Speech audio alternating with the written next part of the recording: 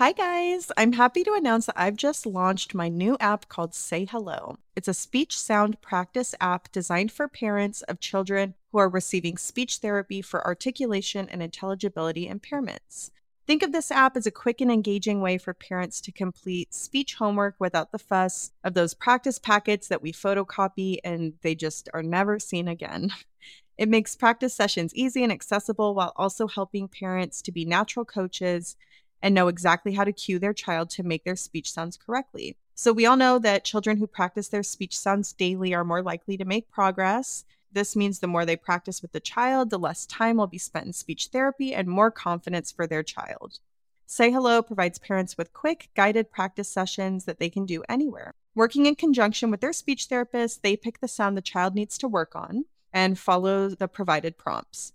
Parents select the time that works best for them to receive notifications, and they can complete a practice session in 3 to 5 minutes. So we offer a free 7-day trial, and after that, it's just $4.95 a month. Check it out wherever you get your apps.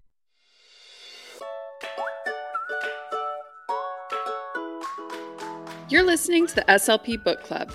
We're your hosts, Laura Geisert and Adrienne Frost. This month, we're reading Uniquely Human by Dr. Barry Prezant. Let's get into it.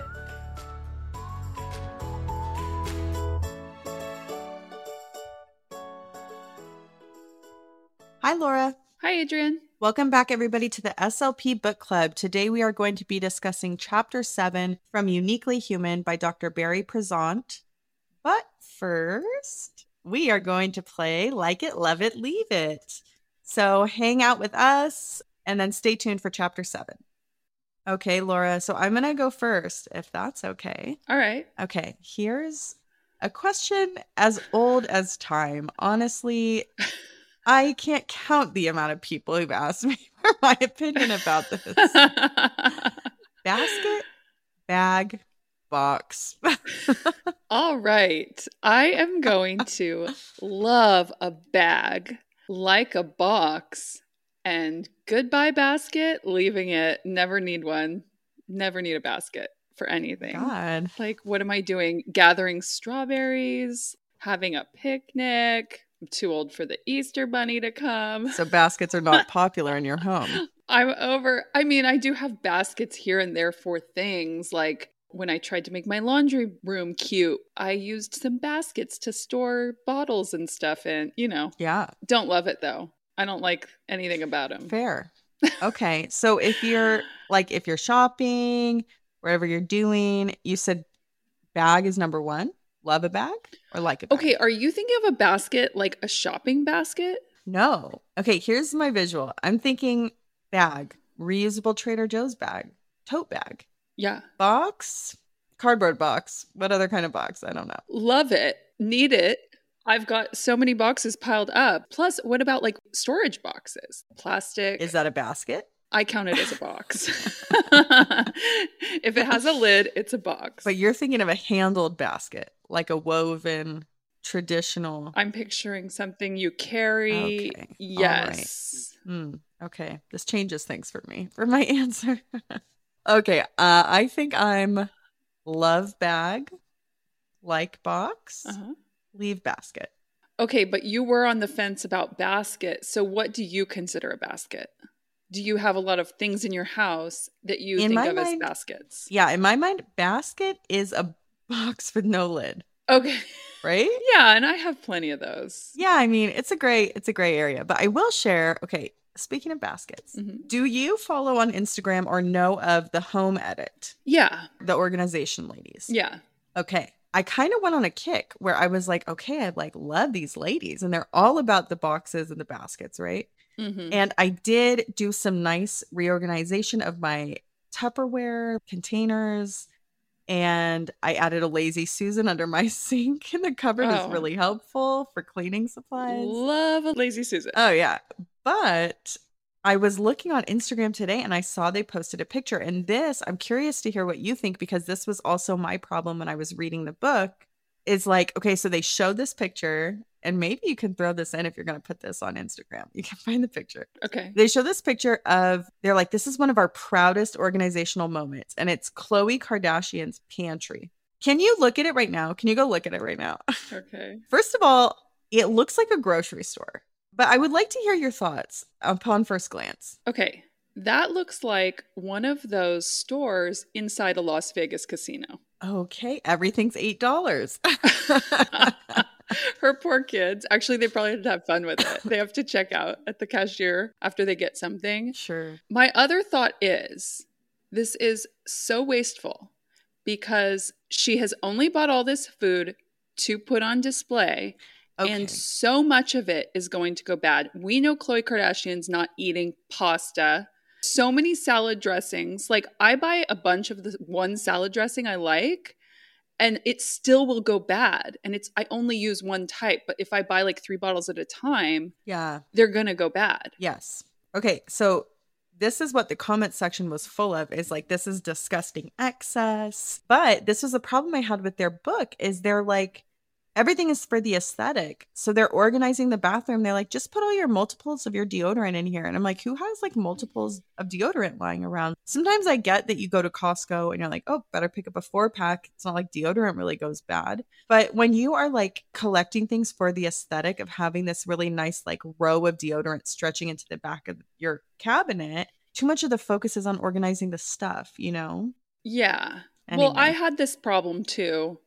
Because when the first season of The Home Edit came out on Netflix, I went on a crazy kick. Yeah. Where I was buying all those plastic boxes where you could see stuff, and they're so cute. Yeah. I still have a lot of them. I used to have a refrigerator that was too small, and I got a bunch of those things where it goes all the way to the back and you can pull it out kind of to grab a jar of something. Oh, very yes, convenient. yeah. Loved it. But I did feel like all of the containers were taking up so much space. And then, yeah, like to make things look cute, you did have to buy like extra. And those pantries are always like that. It's like, how many of these things do you need? I know when I buy canned food, I'm going to end up throwing it away. Really? Khloe Kardashian is not feeding her kids those canned vegetables. Is this actually her prepper That's what people stash? said. They were like, Progresso soup. Like, you know, she has like a chef. Like, what? Yeah.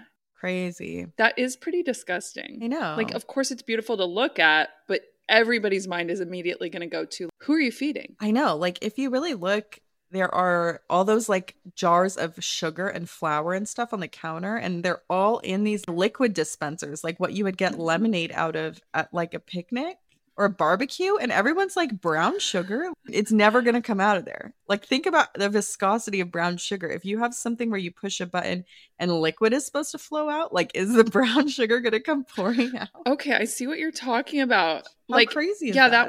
that counter looks like the continental breakfast at a cheap hotel. Okay, which I was like, maybe if she's feeding constant armies of people, yeah, like a hotel, right? Like a continental breakfast. Just like there's a line of people coming through her pantry, loading up their plate with stuff. They just made their oatmeal. They need that brown sugar to pour out of a little. But it doesn't even work that way. This was just probably a passion project of hers. She probably was like, please make me a gorgeous pantry that just looks beautiful. Yes. I'm not going to use it, but just do it. You are right. It does look exactly like a store in a fancy casino. Love that. Yeah. What a vibe. Anyway, when I think about boxes and bags and organizational things, I think of The Home Edit. So kind of a tangent, but a little bit related. Okay. Adrienne. Yes. Like it, love it, leave it. Pancakes, waffles, French toast. Love pancakes. Like French toast. Leave waffles. What? One of my favorite guilty pleasure is Snooze. Have you ever been to Snooze? We've talked about that before. Yeah. Okay. Snooze has great pancakes, and you can get a flight of pancakes. Oh. So I was just there last weekend, and I got a flight of pancakes as a breakfast starter, which is really fun. You want an appetizer, but you're at breakfast, you just get a little flight of pancakes. Do you want an appetizer that's going to make it so you can't eat anything else? Well, I did eat half my breakfast, but... Okay. So wait, what flavors are they in the flight? Okay. You can choose any flavor, and they had many flavors. So we got their like seasonal flavor, which was a brownie batter peanut butter pancake. Ooh. I know. Then we got this one that was like apple strudel. Uh-huh. And it was like a cinnamon butter with like kind of a granola strudel situation, some like stewed apples, and then a pineapple upside down pancake. Okay. That was, again, like kind of stewed pineapple with like a You're cream. describing cake. You're not describing pancakes. I do like just a basic pancake too, like with a little Like just maple buttermilk. syrup. Yeah. But if it's fluffy and if it's done right, then it really hits. Yeah. Waffles, I mean, I will, but French toast, at least it has zazz, you know? Yeah. I never make it at home, and I rarely even order sweet when I'm out at breakfast. Same with me, unless I'm at certain places. But I was going to say love waffles. I don't know. That's not feeling right. Like French toast and leave pancakes. But like once you started describing the pancakes, I was Okay. thinking about all the pancakes I love. And I started to really Chocolate rethink. chip pancake? No, I don't eat a chocolate chip. No, Kick never it eat a on. chocolate chip pancake. Oh, It's not for me. yeah. I like a more savory pancake. So like my favorite is just going to be a Okay. buttermilk, like kind of sour, or a potato. Oh, a latke. Yeah, A yeah. latke. Yeah. I mean, That's my favorite type. That's like a whole different discussion. It's like a fritter. But then I love French toast. Plus French toast, you leave the meal. I always think about with pancakes, I leave feeling very heavy and tired. Oh, carby. But French toast is like high protein. You got all the eggs. And it's just like a light little piece of bread, like a fluffy little brioche, maybe. Okay, yum. All right. You know what? Forget my whole thing about loving waffles. It's just what I do eat waffles the most. Like I'll get like those protein waffles and I'll pop them in the toaster here and there. I don't love waffles. That's not what I'm going to pick at a restaurant. No. I do like that it No, has no. a little, it's like a waffle is made up of many tiny bowls to hold the maple syrup. And I butter. like that. Yeah. It's very utilitarian. I don't love anything more than butter. So when I get a bite where like a big chunk of butter kind of just like melted and nestled into one of those little bowls. Yeah. Yeah. Yum. Okay, now we're hungry. We're going to I leave know. this episode. We're going to go eat some breakfast food. Some pancakes. Yum. All right. Thank you, everyone, for sticking with us. If you would like to chime in on the discussion, where you land, pancakes, waffles, French toast, feel free to go to the Instagram, let us know. Stay tuned for Chapter 7 from Uniquely Human. Have you checked out Laura's speech materials yet on Teachers Pay Teachers or Boom Learning under Laura G. SLP? I am such a huge fan, and I'm here to sing her praises. Since I'm a teletherapist, I use Boom cards almost exclusively during my sessions. As with all things in speech, sometimes the most unexpected materials are a hit with the kiddos. My students love Laura's What Did You Find activities that feature a fun flashlight to look for different items, and her lid comb handouts for parents on TPT are also amazing, and I love to use them with private clients. She also has some great game type reinforcers like the picture reveal activities and a Connect 4 donut game that I've been playing on repeat with one student for months. The best part is that I can use almost all of her materials with a range of kids who have different levels of needs. This helps you get the most bang for your buck. Her materials are well thought out, evidence-based, and fun and engaging for the kids. We can't all be creative geniuses, so we might as well support and benefit from those who are. Thanks for sharing your genius with us, Laura. Go check them out today at Laura G. SLP on Boom Learning and TPT. The SLP Book Club is not just a podcast, it's a community. Go to our Instagram at SLP_book club to join the discussion and connect with us after each episode. Want even more of the SLP Book Club? The resources we make to support the content of the books we read are available for free on our Patreon or at the Laura G. SLP Teachers Pay Teachers store. You can find links to them in the show notes. To learn more about the SLP Book Club, go to theslpbookclub.com. You can contact us by emailing hello@theslpbookclub.com. Follow us on Instagram at SLP_book club or on TikTok at the SLP Book Club.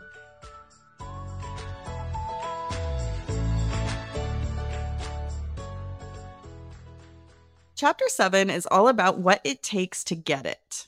So get it is in quotes. Like, how can we get it? So Dr. Barry tells a story about a girl named Denise and her one-on-one aide, Paul. Paul was really great with Denise, and he was able to watch her until exactly when she was becoming dysregulated. So he was really in tune with her, and he could give her exactly what she needed, exactly when she needed it. And when Dr. Barry asked, like, how are you able to do that? He said, I just pay attention. So he was great at supporting Denise, not because he followed some complicated BIP or behavior plan, but because he was attuned to her and he had these instincts to watch and to listen and to be sensitive to her needs. So this also helped him to earn her trust. And it can be really hard for families to find the right people to help their child. So these people are doctors, therapists, educators, mentors, teachers, and they have an instinctual ability to connect with autistic people if you can find the right one. So some people just have the it factor and they're naturals when it comes to working with and connecting with autistic people. Other people can be it like, sort of adjacent to the people who have the it factor, but they're kind of like second tier, right? So these people might not have those natural instincts that, the it factor people have, but they're willing to learn. They can ask the families, how can I change my behavior to best connect with your child? Or mostly they're enthusiastic, they're willing to learn and to grow, and they're open to taking direction from the family. The third group of people are those who seem unable to connect and tend to cause dysregulation in the autistic person. So they're more focused on control and often come to the situation with preconceived ideas. So these people can also be really insensitive to sensory issues or other issues that come along with having autism. And parents who are starting off on their journey tend to eagerly seek help from any professional, right? They're just starting out. They don't know what's going on. They're looking for help. But it's easy for them to become jaded if they encounter too many people from that third group. And it can cause them to lose trust in professionals who cause their children more stress and anxiety and just don't seem to understand their child. There are some traits, though, that are shared by the people who just seem to get it. And one of those traits is empathy. So, empathy is important to try to understand how an autistic person sees, understands, and experiences the world. And these people pay close attention to the person and try to read and make sense of their behavior, and then they respond accordingly in the best way to support them. They also look at the human factor. So instead of just explaining away every behavior as non-compliant or stimming, they can take the time to ask, why does it happen at this time and not other times? Or how is this helpful to the person? And then they take the time to try to do the detective work to figure out why something's happening instead of just applying this framework or these preconceived notions to the situation. Sensitivity to the autistic person's signs of regulation and dysregulation is also important. So a lot of the it factor people watch and recognize subtle facial expressions and behaviors in order to tell if the child is feeling anxious or overwhelmed. Most importantly, they don't feel the need to exert control over the autistic person. So it's not about keeping them within certain bounds, but it's about sharing control with the person and helping them to feel empowered and supported. So this is a way of showing more respect for the individual and their autonomy. They also give the autistic person control in certain situations, like letting them make a choice or do something for themselves, which leads to greater independence and self-sufficiency. People who get it are also able to have a sense of humor and a healthy perspective about situations that the autistic person finds themselves in, or maybe certain things they say or do. So it's easy for professionals to fall into a perspective of kind of doom and gloom where like everything's so tragic, everything's so hard. But it goes a long way to be able to kind of lighten things up, find the humor in a situation, and sort of change the emotional tone. So they're able to build trust and a positive relationship with the autistic person and their family. So the people who got it are all about listening and considering the needs and desires of the autistic person instead of trying to force their own agenda. The working relationship is so much smoother when there's listening and respect at the beginning of the situation. And flexibility is also important. So too often, the professional enters a situation with an autistic person with kind of a plan in mind. This can prevent people from adapting to the situation and responding to the needs of the individual. Professionals need to try to feel what the person is feeling and understand what's causing certain behaviors instead of just sticking to a treatment plan that's too rigid. If a professional is too forceful about sticking to a plan, especially if the parents feel uneasy about it or they don't think it's going to work, it can cause a loss of trust in the professional. So I was thinking about this, Laura, and I am a big fan of a lot of plans. Like I love peers. Everybody knows that, although there is a lot of room for flexibility. But I was thinking about some of those things on Teachers Pay Teachers that you see that are like meant to make the speech therapist's life easier. So it's like, 1 year of social skills lesson plans for the speech therapist. Yeah. Or something like that. And I feel like sometimes that can be kind of the problem, is when it can be so hard to be flexible and adapt to every single child on your caseload who has autism and to provide that really like dialed in therapy. It just takes a lot of work and a lot of effort. So I see how it's kind of tempting to find like a one size fits all plan or kind of stick to what you know. We talk about this kind of thing a lot.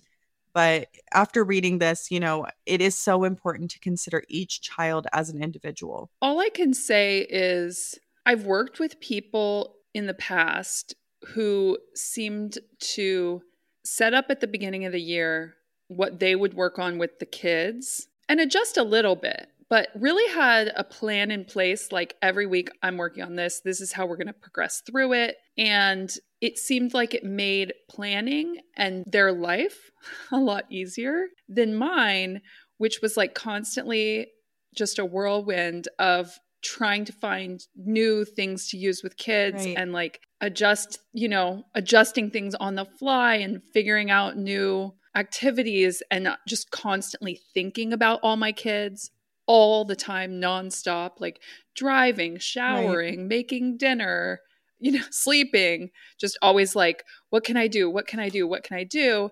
Versus that I'm set. I've got what I work on, very dialed in, and we stick to this plan, and there isn't a lot of room for movement. I mean, obviously we know, taking into account individual differences, having bad days, stuff like that. I mean, it's just, you have to be flexible. But I think for some of us, for our sanity, we kind of just stick to a plan, right? Yeah. I think a nice middle ground is trying to be flexible during the session. Or if you hear from a teacher like, ooh, the student's really having a hard time with this, you can sort of weave that into your plan maybe. I'm definitely not trying to like point the finger of blame at people who are trying to streamline their lives. Trust me. I feel like almost the tagline of our podcast should be like, be flexible, because I feel like that's all we talk about. Yeah. It's just so important. Yeah. Okay. I have a question for you. Adrienne, do you think you have it? Do I have it? I think you probably have it, right? I don't know. I kind of feel like part of the second group. I doubt it. I think you have it, Laura. Well, I was going to say, I have it with young kids with autism, and I am itless. I do not have it with upper elementary to middle to high school kids with autism. Oh. I'm totally out of my depth. Don't know how to interact for sure with a kindergartner who is not yet using speech, a kid who people would label as nonverbal. I've got it. Good. I am the person that kid goes to. Aww, I remember one time a little kid whose mom was like constantly in tears. A parent who was frustrated with some things going on at the school was dropping her son off, and I happened to be in the class, and I was down low talking to another kid, and he came right over to me, just like wrapped his arms around me and gave me this big, wet, open mouth kiss on my cheek. Like, didn't quite know how to kiss. And she was just like, okay, now I know I can trust you, because he only does that to people that he loves. And I was like, yes. Yeah, I love that moment. So I feel like I have it, but only, there's like a caveat, only with the really young ones. Yeah, I think it's like everybody probably has it in one way or another. It just depends on the population. It depends on the area of need. Okay, like some of the stories that we're going to get into with Dr. Barry, it's like, I just don't know. I tend to struggle with flexibility, period. So sometimes it's a little hard for me to like think on my feet or be like really creative. I don't feel like I'm always like such a creative problem solver. So I think that's probably why I feel like I don't have it. But I'm always wanting to show up for families and help in the best way I can. But some people just really have that magic wand. They're like this little whisperer for these autistic children. It's really amazing. I'm a little jealous, honestly. Yeah. Well, yeah, and we talked about it a lot last book, Beyond Behaviors, when we were talking about that the relationship being the most important thing. And you see that with the aides. Like that kid I just described ended up getting an aid from a non-public agency Right. who I wasn't sure about at first. And then as I saw their relationship grow and the way that he was such an emotionally regulating factor for that kid, that he could just say like, hey, it's okay, like, or move Mm, he was kind of like Paul. He was like this big guy, and he could just like move a little closer, and that you could see the kid like, okay, he's here, I trust him, so things are going to be okay. You're like, hey, he's not even doing, I don't think this is part of a plan. This isn't a behavior plan. right. This is just Right. him like knowing when he needs to show that kid he's there. Yes. You know, I have seen some really beautiful relationships between children and their one-on-one aides. Yeah. And this is another case of you're right. It's like when they have it, when it's instinctive and they don't have to even work that hard at it, it's just so natural. Hmm. It's really beautiful thing to see. And those Yeah. kids do tend to make a lot of progress. Yeah. So, people who get it also show a willingness to learn from autistic individuals. So, many different autistic people have contributed their perspectives to the bigger conversation around autism, especially in the last like 15 years. And this has driven massive change within the education, treatment, and support for autistic people.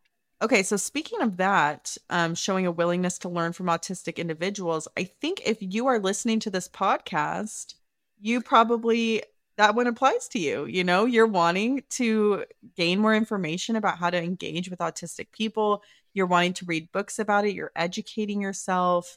And that is so great. So kudos to you out there listening. Yes. So, Dr. Barry shares a story about a seventh grader named Carlos who was having aggressive outbursts in class. His principal had called him into her office, but instead of yelling at him or telling him he was doing something wrong, they simply sat and shared an orange together. And this helped to form a connection with Carlos, and she did some other follow ups like going into his classroom to observe, which was her way of showing him she was invested in his success. And again, beyond behaviors, right? This is kind of like when I read it. She told him that if he could follow the rules and behave appropriately for like a certain amount of time, she would invite him back to her office. So, although sharing oranges together seems simple, it helped to form a close bond between the two of them.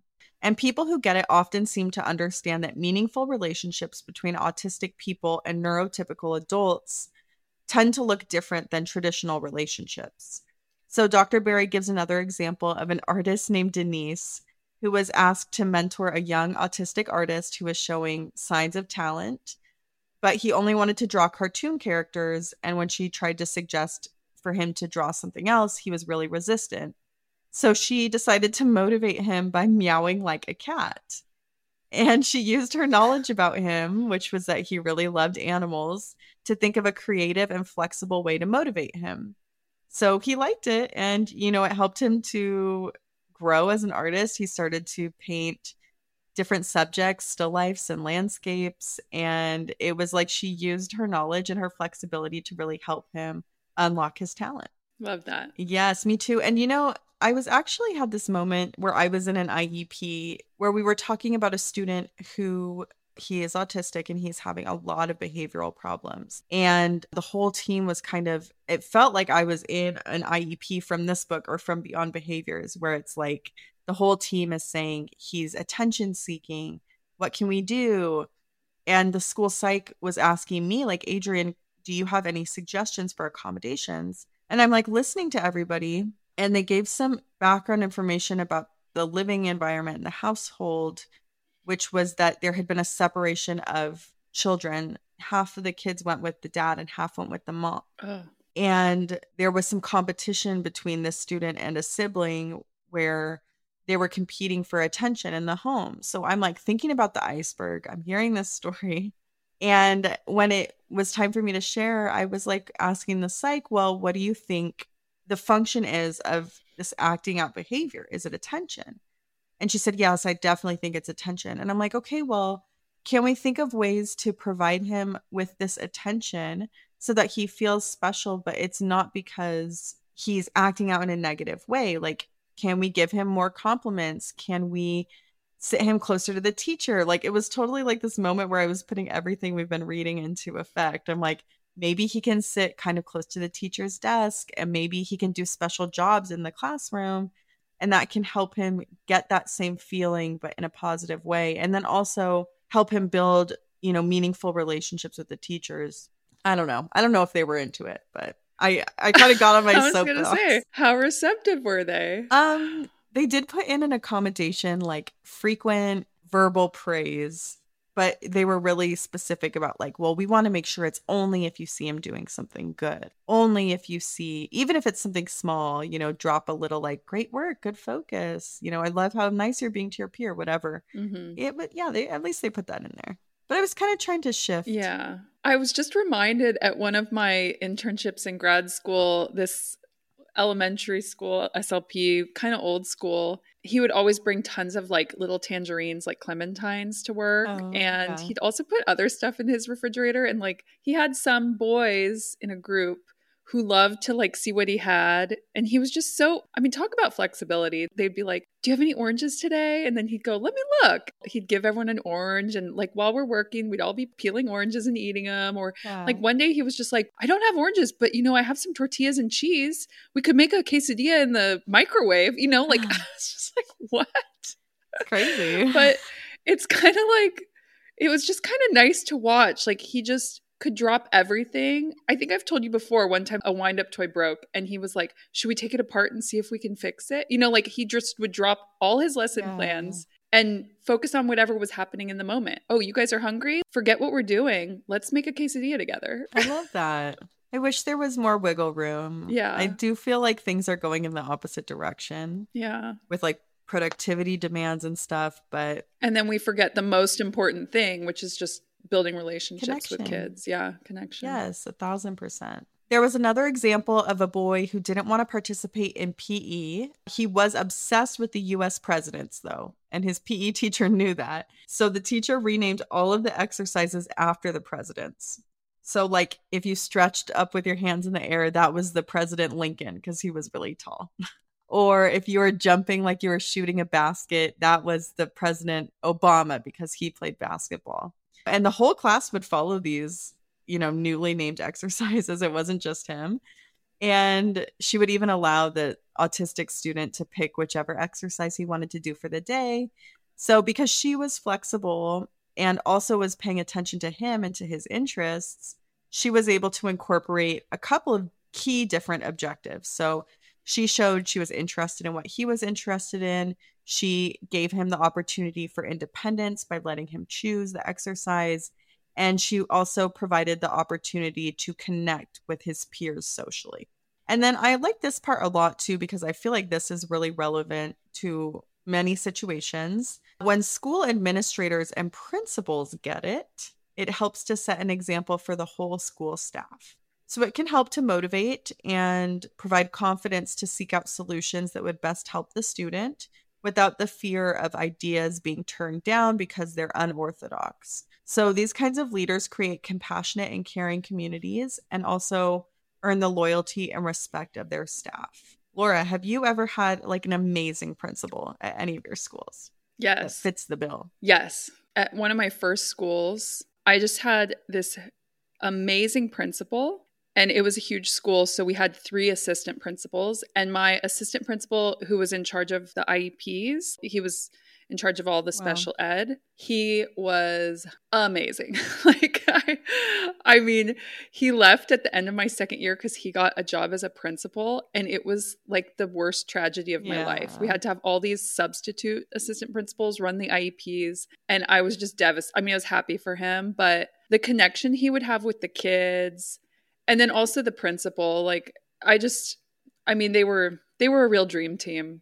Admin. Like I just can't, I've talked about that school. I loved going to the events. The principal would really like make an effort to make you feel like part of the community. with the teachers. I mean, just a beautiful school and really, really caring. Like they cared so deeply about all the students and their families. I love that. I think that is the problem, right? Like, I've also had a really amazing principal who was a great proponent for special ed and was like very caring and empathetic to the parents and students. And it's like when these gems come along, they always get promoted, Yeah. right? That's the problem, is when you're so good at your job, they take them away from you because they're so good. They want to, use them to their advantage. So it's a little bit of a bummer. And then also they ruin the rest of the principals you work with. Like Oh, yeah. I worked with great principals, great at admin at my other schools, but I still was like, oh, I know. You just look back on that feeling you had at that one school. I mean, they talked about that when we were in grad school, like how much what do they call it? Oh, culture? Culture. Each school has its own culture. You get that instant feeling about a school after you've worked there for a few weeks. You're like, Yes. I don't like it here. This feels weird. I know. It is hard, and it does kind of like set the bar pretty high, right? Yeah. Well, Dr. Berry shares an example of Linda, a special education director who made a point to personally visit the home of every family who had a child who was aging sort of like out of an early start program and into the school district around the age of 3 for special education. So some people who worked for the district were not sure if this was the right move for her. She was really busy. They're like, is this a good use of your time? But she seemed to instinctually get that making these visits and answering questions was a way to A, ease the anxiety of parents whose children were entering the school system, and then B, also create a foundation of trust for the parents in the district and the whole situation. So when parents feel nurtured from the beginning of their child's educational journey, it really helps foster that relationship for years to come. Oftentimes, some of the most supportive and flexible teachers are not even those who are in special ed. So Dr. Berry talks about one music teacher who tried really hard to showcase the talents of every child, even those on the autistic spectrum. So I really like what he said verbatim to Dr. Berry. So I'm going to quote him. Dr. Berry asked about his approach, and he said, "These children have so many obvious challenges. I'm not doing my job unless I make sure that all of the students participate and that all of the students see the abilities of their classmates." So I really feel like what an angel, even the music teacher, where it feels so kind of on the outskirts of the school situation and academics and everything that's going on. It's like everybody can make a difference. Everybody can connect with the child and let them feel seen, which is so beautiful. Mm-hmm. There are a lot of other ways to include autistic children in the school community. So speech pathologists and SPED teachers can develop a routine where the children follow simple recipes to bake cookies, and then they go around the school delivering them to different classrooms.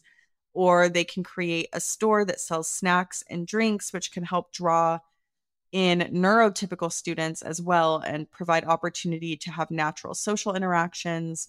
Or you can even see an enthusiastic student who is on the spectrum and allow that student to join the cheerleading squad so they become a valued member of the team. There's a lot of different ways to include the students if a school is willing to be flexible and not just talk the talk, but also walk the walk.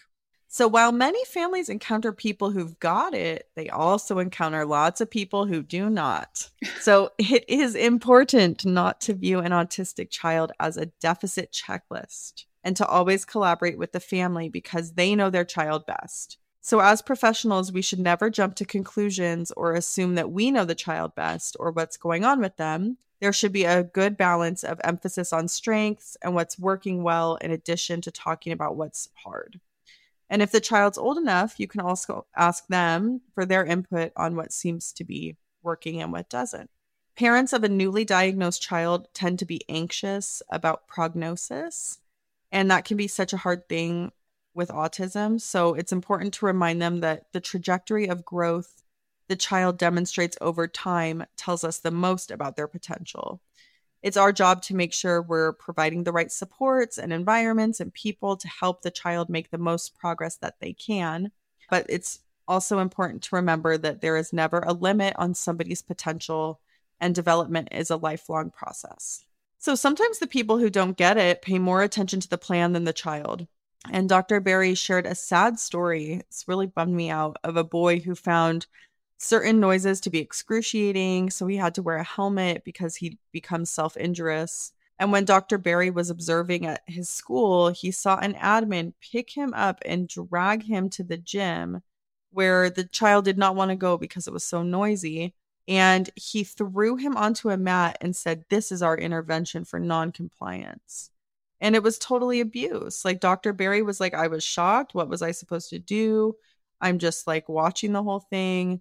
But of course, I think he reported it. But it's like this kind of abuse happens when admins and teachers and therapists try to stick to a plan that's causing a child distress. And it sounded almost like this was like one of the big regrets of Dr. Barry's life. You could sense from the way he wrote about it. Right. He was like, it happened so fast. And you can just see that he probably looks back on it like, why didn't I stop it? Like, why couldn't I stop that guy from, because he literally picked the kid up and like carried him, dragged him under his arm, Right. all the way to Yes. the gym and then threw him down. And it's like, that's just, To observe that, I can't even imagine. no. And Dr. Barry was there because the mom was like, "Hey, can you check out his school?" Which was also a specialized school for autistic children. And to have an admin being so like, obviously the root cause is inflexibility and not wanting to be compassionate, but I can't even imagine. No. It can also be problematic to focus on the child's reputation instead of their potentials. So, if a child comes your way and you've heard, "Oh, they're really aggressive," and then you enter the situation with that expectation, it'll probably be that way. So, it's better to just ignore what you've heard and treat the child with respect, pay close attention to them, and expect the best. And you also want to try to make sure you're not trying to control instead of support.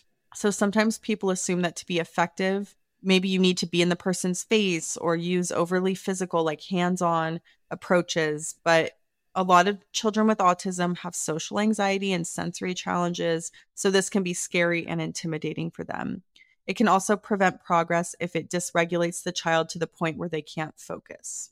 And it's also important to be sensitive to a parent's hopes and dreams and your delivery of information. So, Dr. Barry shared the story of a seventh grader who had been mainstreamed for years but was now beginning to fall behind academically. The principal told Dr. Barry that the team wanted to switch his program from a more academic focused program to a more life skills based program. But Dr. Barry knew that academic success was really important to this child's mom and told the principal, "Hey, you should meet with her separately before the meeting to kind of like introduce the topic so she's not blindsided." And the principal was like, "I don't want to worry about that. I can figure it out. Like, this is how we run meetings here." And Dr. Barry was like, "All right." So during the IEP, one teacher after another talked about how he was falling behind academically and they wanted to shift him to the life skills program. And by the time the fourth teacher spoke, the mom just burst into tears and ran out of the room. So the admin was trying to prioritize efficiency and like standard operating procedure over being sensitive to the parent's perspective. And the information was not presented in a way that would be most helpful to her. So there was a loss of trust that happened.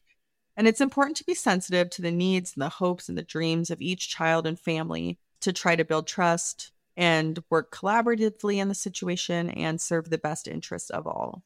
So the most important thing to remember is to not judge the families or children you work with and to just be along with them on the journey. So he talks about, I think he had a professor come to one of his classes in the 70s or something, and the professor had a child with autism. And he said, like, think about year after year, this is like being on a carousel. And we always have to be on the carousel. And maybe you, as the therapist, just come on the carousel for a year or 2 years. But this is our journey, and you're here to like help us on the carousel. You can get off and we can't, kind of a vibe. So, the most important thing you can do to get it is just try to help while you're on the journey. So, Laura, you liked the chapter? What did you think? I love this chapter. Once again, it took me so long to read because I would realize that I was like reading a whole page, but my mind was thinking about a kid, Oh, yeah. I was just going back in definitely. time and thinking about some of my different students. Yeah, some things. I mean, I kind of like Dr. Barry. It's like I've seen some people interacting with kids that made me a little uncomfortable. Yeah. And I feel like a little bit of like, why did I just sit and let that happen. But I was like, Right. well, they're the behavior specialist or something like that. I know. It's like you feel it's a little bit hard to intervene sometimes. Yeah. Oh, and then the other thing I was going to say is I am absolutely guilty of letting other people's stories about a kid influence my perception of them before I've even met the kid. Yes. Like, I remember one year having a kid that I was new to the school, and this RSP teacher had been at a school with this kid that was new at a previous school. I mean, it was like she had all this history with him. And she stood and talked to me in my room for like 30 minutes about him, just like telling me every bad thing. Oh. And by the time I saw the kid, met the kid, I was so terrified of this tiny child. Wow. I was so scared. I don't know. I was just writing some notes thinking about that, like how important it is. Other people's relationship with that kid is not what yours will be.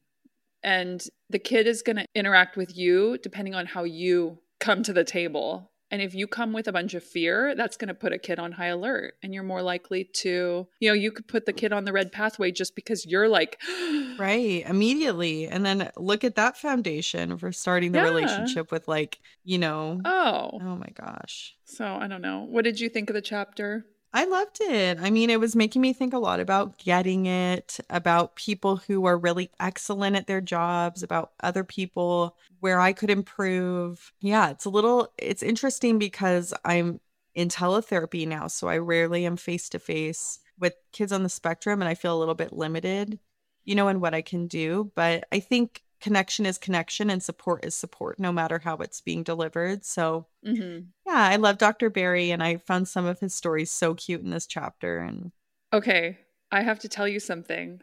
I just listened to my first episode of the Uniquely Human podcast today. Oh. And it was so good. Dr. Barry hosts it with an adult man who was diagnosed with Asperger's as an adult. Okay. And in the episode I was listening to, it was specifically this dad of a 12-year-old talking about ABA and his thoughts on it.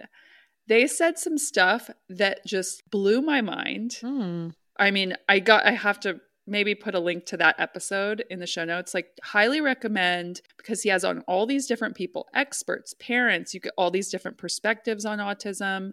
People with autism are on there. And also Dr. Barry, like, he told the story of the kid where he kept saying good job and the kid was yelling at him, no good job. No good job.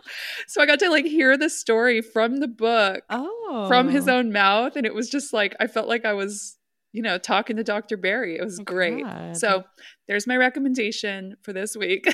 Check it out. The Uniquely Human podcast with Dr. Barry Prezant. Ooh, I love that. All right. Well, thank you everybody for joining us for Chapter 7. We will see you next time as we continue to discuss Uniquely Human by Dr. Barry Prezant. Bye, Laura. Bye, Adrienne. At the SLP Book Club, our mission is to learn, grow, and connect with other SLPs and educators. If you love what we're doing, the best way to support the podcast is to leave a rating and review wherever you listen. This helps other SLPs find the show so our community can grow even stronger. We appreciate you so much and hope you keep listening and reading along with us.